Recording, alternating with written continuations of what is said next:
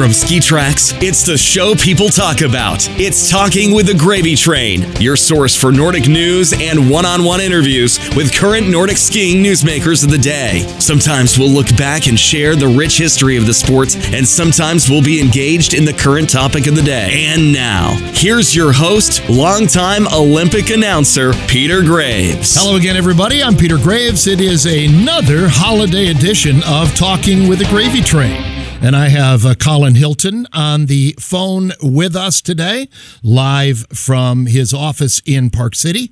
He is the president and CEO of the Utah Olympic Legacy Foundation.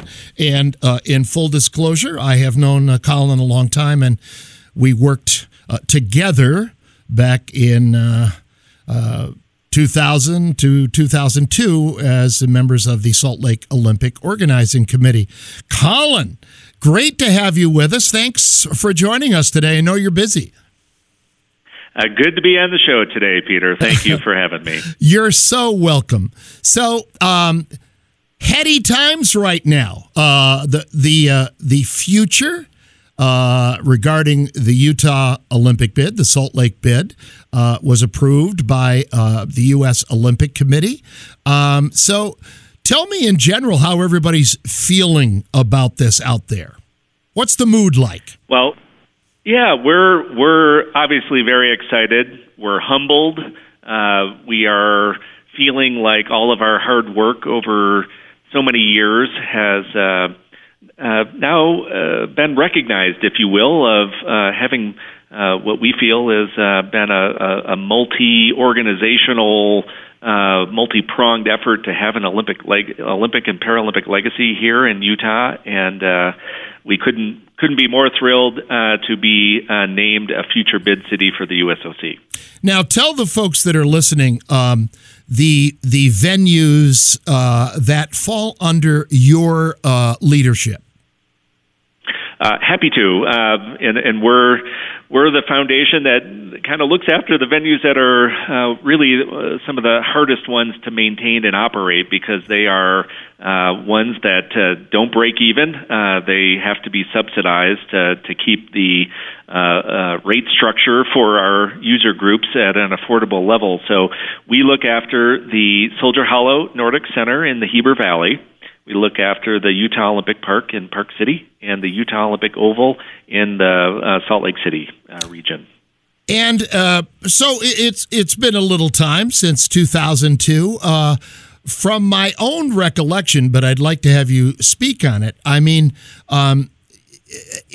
in many ways, you're nearly venue ready almost for an Olympic Games, right? I mean, things have stayed up to date, and you've been using them a lot since the 2002 games. Give me a little feeling about all that. Well, that has been our focus for 16 years since the games ended here. We had leadership in our state many years before the 2002 games that actually envisioned a legacy foundation to be able to look after these hard to maintain and keep operating Olympic venues. So we're quite proud of the fact that not only have we been able to keep the doors open to the facilities, but we generally say we're about 4 times busier in their use today than right after the 2002 games. And that is because of a conscious effort to make these facilities not just elite athlete training centers, but they are used by people of all ages, all ability levels, athletes or visitors, and they are learning grounds for especially our youth to take part in all of these wonderful Olympic sports that we're able to keep running, having these unique facilities maintained and open. Well, the New York Times, in a recent story, said that Salt Lake won in what was, and I quote here, a predictable slam dunk pick in the process that also included Denver and Reno. And I think Denver especially there were lots of mixed feelings about from the populace that I had read. It strikes me and correct me if I'm wrong with this assumption, that the people are not only ready, but they're also really willing and energized by the possibility of bringing the games back. That's correct, isn't it? Everybody's excited. You've got some members left over from the O2 organizing committee, and I'm sure there'll be some new people as well. Yeah, we I think really do have a distinguished characteristic here in Utah that we are passionate about the Winter Olympics, and we have ongoing regular competitions in all of the Olympic sports that hosting annual World Cups in freestyle and speed skating and bobsled, skeleton, luge. We have a population that comes out and supports these athletes because they live in our communities, and they're part of the fabric. And many of the general population thinks it's really cool that their kids can actually learn in these unique sports, and that the venues are very accessible, very affordable programs that we offer. And for me, it goes with a conscious philosophy of saying, we are promoting the ideals of what's really good about Olympism and the Olympic movement at a grassroots level, and we view that efforts to use sport to teach life lessons, building confidence, setting goals. Those are important aspects, and I think we've really struck a chord with the broader population because of that philosophical approach here. Yeah, and your bid comes at a time when the IOC is under some measure of pressure to change some of their bidding requirements. There's been a lot of introspection, I think, from the IOC into what can we do to encourage more bids, because not a lot of people are bidding. And so this would be going back to a venue that at this point is already highly developed, and you can do it for a lot less money. I mean, I was at the Sochi Games working as an announcer. Sochi was the most expensive Olympics ever, and I'm told again from the New York Times that you will be able to run these games at but a fraction of the cost of what Sochi spent. The number being batted around is something like $1.35 billion. That's $50 billion less than it costs Russia to hold the games. Yes, we're talking and we about think that amazing. Is absolutely what the Olympic movement needs right now, is to not have to build new facilities, new expensive investments, and go to places that actually are using these facilities for their intended purposes, hosting annual events at all levels, from local and regional events all the way to international World Cups and World Championships, and finding ways to be creative in keeping these facilities active and vibrant. And for us, I think the timing is really good that we have maintained this approach to not waiting until going into a hibernation mode and then saying we want to host the games 20 or 30 years later, but actively maintaining, improving, and using these facilities in an envisioned way that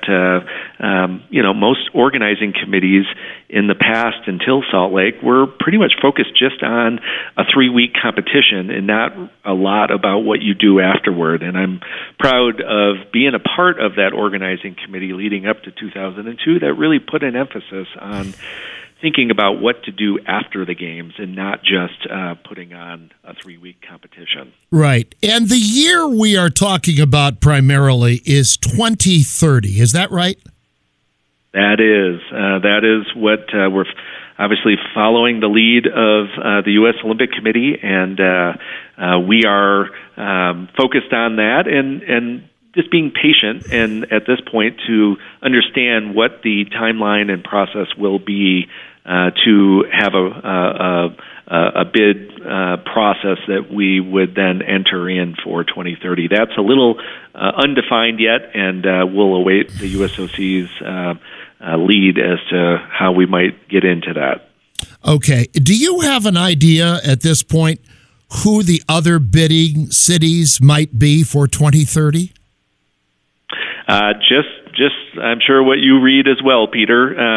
We've seen Sapporo, Japan, as one city that is kind of put out there, and then the rest has just been sort of rumor mill. Mm-hmm. But that's about the only one I've heard definitively that are interested, and I'm sure things will progress as time moves on. Yeah.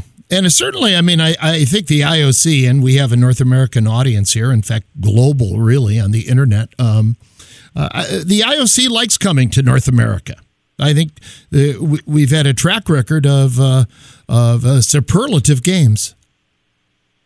Games and regular hosts of World Cups, and that is one of the things that I'm happy to report that beyond even the venues that our foundation, our Olympic Legacy Foundation, looks after here in Utah, but we've got resort partners in Deer Valley and Park City and some of the multi-use facilities where the Utah Jazz, operate, where we would then do a figure skating and short track speed skating events.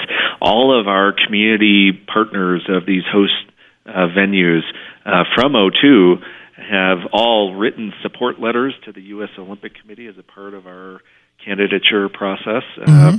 And are calling me out of all, every week here going, okay, what do we got to do next? And so I think the athlete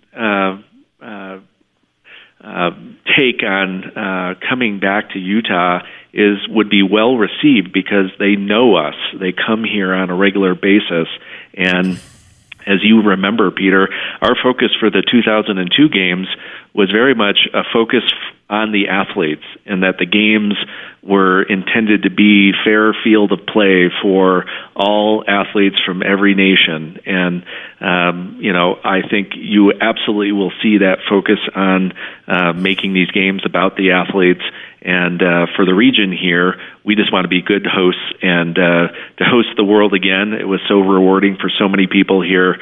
It has left a great memory. And, somebody calculated that about a third of the current population, as we are a young state here, young population, wasn't around in 2002 to remember the game. So there's a bit of excitement for the younger generation to experience what a lot of us older folks were able to enjoy back in. I know. I was counting the years up the other day, a little bit scary, and I said, my goodness, I'll be like 75 when the games are there, but I still hope there'll be a position for me if I'm up and able. Absolutely, Peter. We need you. So we too look forward to that opportunity. Okay, now I want to ask you about this winter, though not under your purview. A very big freestyle world championships is going to be held in Park City. I think this will really be maybe the largest event in terms of numbers and multi-disciplines that we've had since the Olympic Games.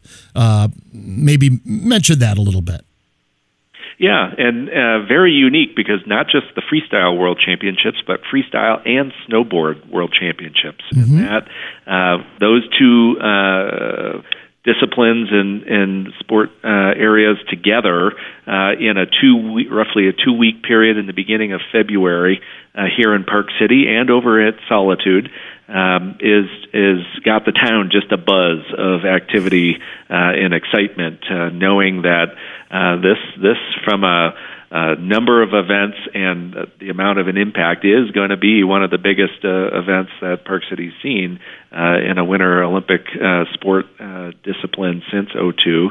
And people, given all of the Olympic news lately as well, is just creating a real buzz. And so our venue partners of Deer Valley and Park City Mountain Resort and Solitude over in the Cottonwood Canyons are playing host to this event, and we are excited to do that. Following that, I'm sure you want to get into... You know what I'm going to ask, so go ahead. Biathlon. Let's talk about it. So, yes, we are thrilled to death to host a Biathlon World Cup over at Soldier Hollow in the roughly the middle to third week of February 14th through 17th to be exactly, the BMW Biathlon World Cup coming to Soldier Hollow. We have not hosted a World Cup since 2002, and so we have been going through a lot of process to get our Class A license again, to homologate and to bring up to current standards the course and the range. And we are, last winter, held the U.S. National Biathlon Championships, and so we've been building up again our technical officials and volunteer base to be able to host this event. And we're super excited. Obviously, our good friend Max Cobb with right. US Biathlon has been a key partner in getting our planning going for that, and just super excited. The region, that area of the Heber Valley, has been growing leaps and bounds, and so we've been doing a lot to get the community excited to play host to this event. Colin, the other question I wanted to ask you is, with work potentially to be done, is there a particular venues that you're going to have to put resources into financially to upgrade them more? I mean, what do we see on the kind of project horizon level? Yeah, it's a great question, and it's been one that over the last 5 years I've been sort of teeing up this pointing out to the reality is that we have aging facilities that need funding to improve them. So we have been doing sort of a multi-prong effort of both public and private fundraising to receive funding to be able to do these proper enhancements to, in this case, for me, the three legacy venues that we look after. The interesting dynamic is our resort partners in Deer Valley, Park City, Snow Basin, just given the growth happening in Utah, they have been making improvements at these ski resorts with upgraded snowmaking and lodging and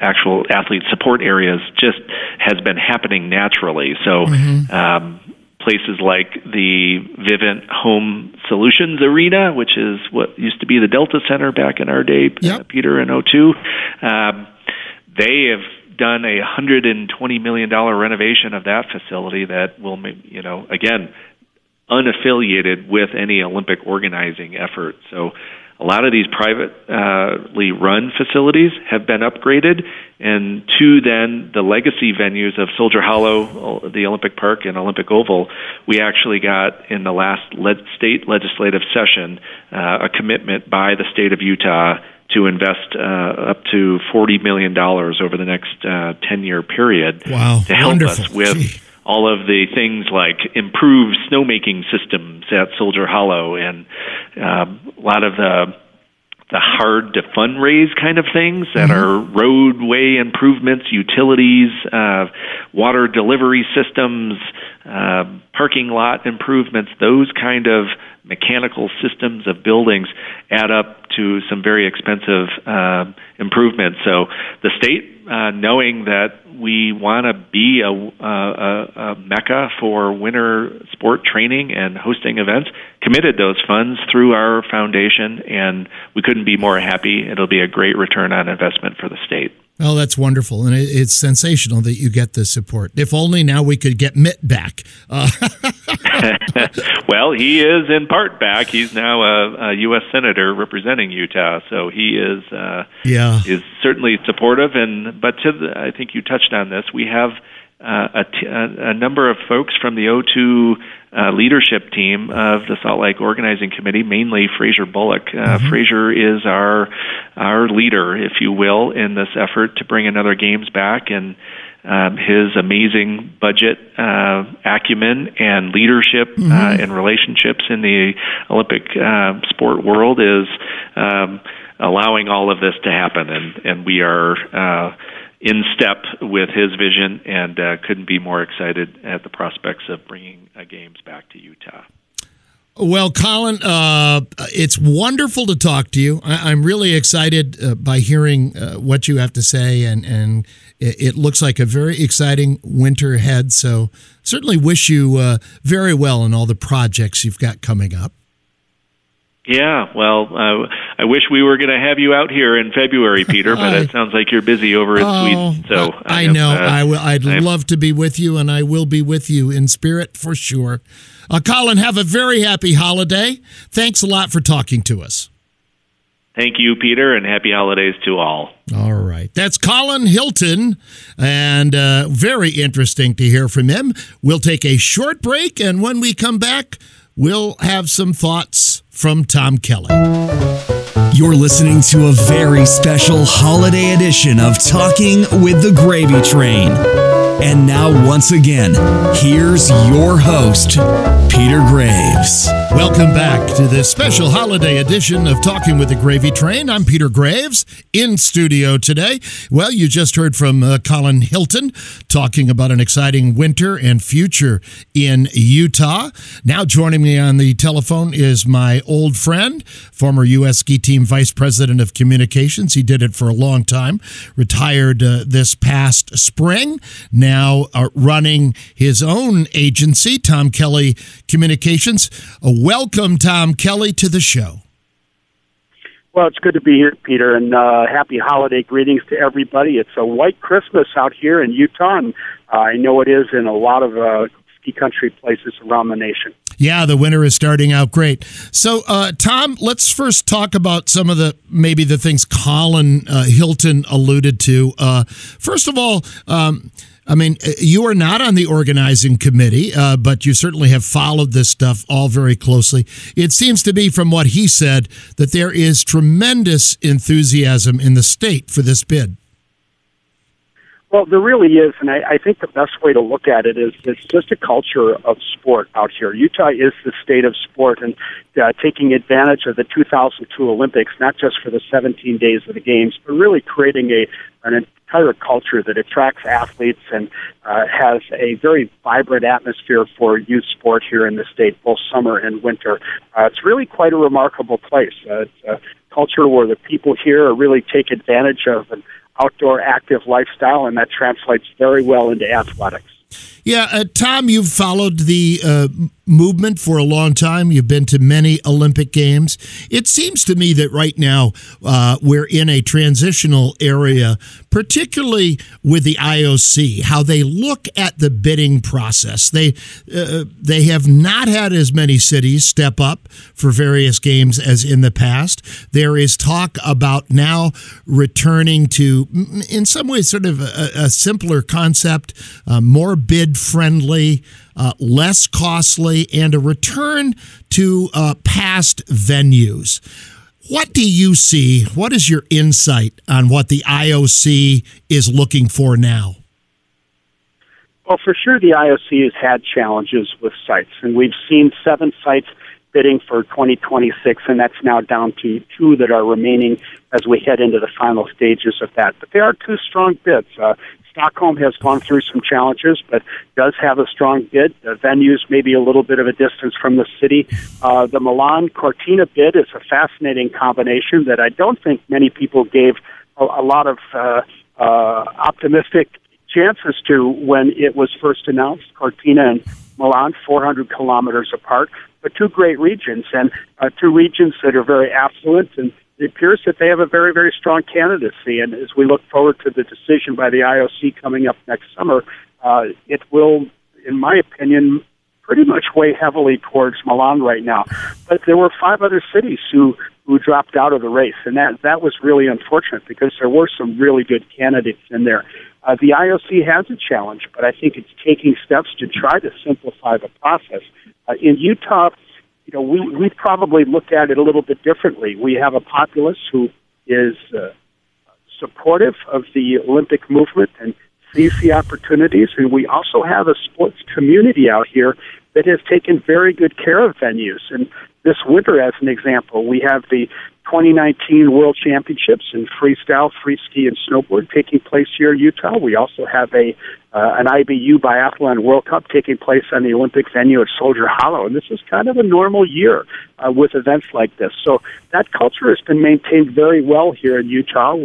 And I wish that we had more examples like that around the world where there was continual use of those venues, so we would have those opportunities to go back. Tom, I want to ask you about the Denver bid. I was a young reporter at that time, in 1976 or 75, when the Colorado had a vote and a referendum, and they decided not to host the games, which was a tough decision. But the general populace, I think, was very much in favor of not having it. What did you think, or assess a little bit, the Denver bid? Well, it's been frustrating to watch that because there has not been the support of the people. There are certainly great venues and there's a great sport culture in Colorado, but nothing ever really came together too well with that.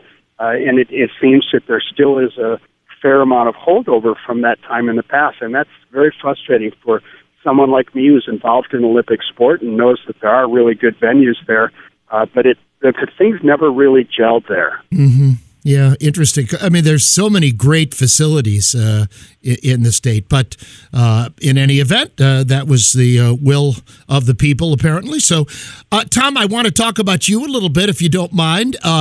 You left the ski team this past spring after how many years? Almost 30, or? Yeah, I was with U.S. Ski and Snowboard for 32 years, and it was a great experience. I worked initially as the Assistant National Nordic Director and moved on to head up public relations and communications for many years. So it put me in contact with some great athletes, and I was able to work in multiple sports. U.S. Ski and Snowboard, probably one of the most diverse of all of the Olympic sports organizations, with everything from alpine to cross country, jumping, Nordic combined, freestyle, snowboarding. Very, very interesting. Every day was something different. But I wanted to, at some point in my career, just branch out and approach sport a little bit differently. So right now, under my Tom Kelly Communications umbrella, I'm starting to work with more different Olympic sports and also into the youth sport arena. So I continue my relationship with U.S. Ski and Snowboard in some ways. I'll be working as chief of press for the World Championships in freestyle and snowboard coming up this February. Also doing some work for U.S. Biathlon, which has a World Cup coming up on the Utah venues this winter. Working for an organization called GreatCoach.com, which folks may have read about lately. It's a startup technology platform that's trying to help in this day and age where parents want to learn more about who's coaching their kids. And GreatCoach.com has done some amazing work to try to hopefully clean up the coaching area and showcase great coaches more and also give parents an opportunity to learn more about who really is coaching their kids every day. I think the one thing that has really resonated most with me since leaving U.S. Ski and Snowboard, where much of my work was involved on the elite end, is to broaden out and work more with youth sport and a broader range of sports. And it's just very gratifying for me to work with organizations that have young kids getting involved in sport and having them find the fun and the joy of taking part in athletic competitions.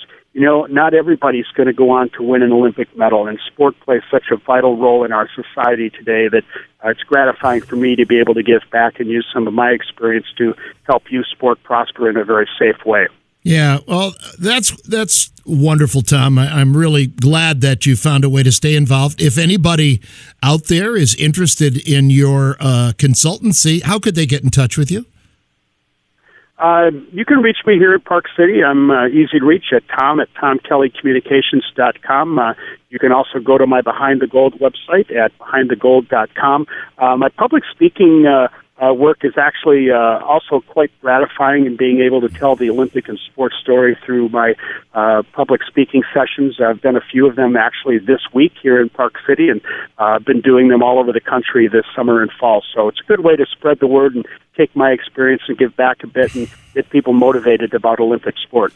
That's wonderful. Well, Tom, on a personal note, I thought that probably when you left the ski team, you might sleep in a little bit longer, but my guess is you're still up early in the morning.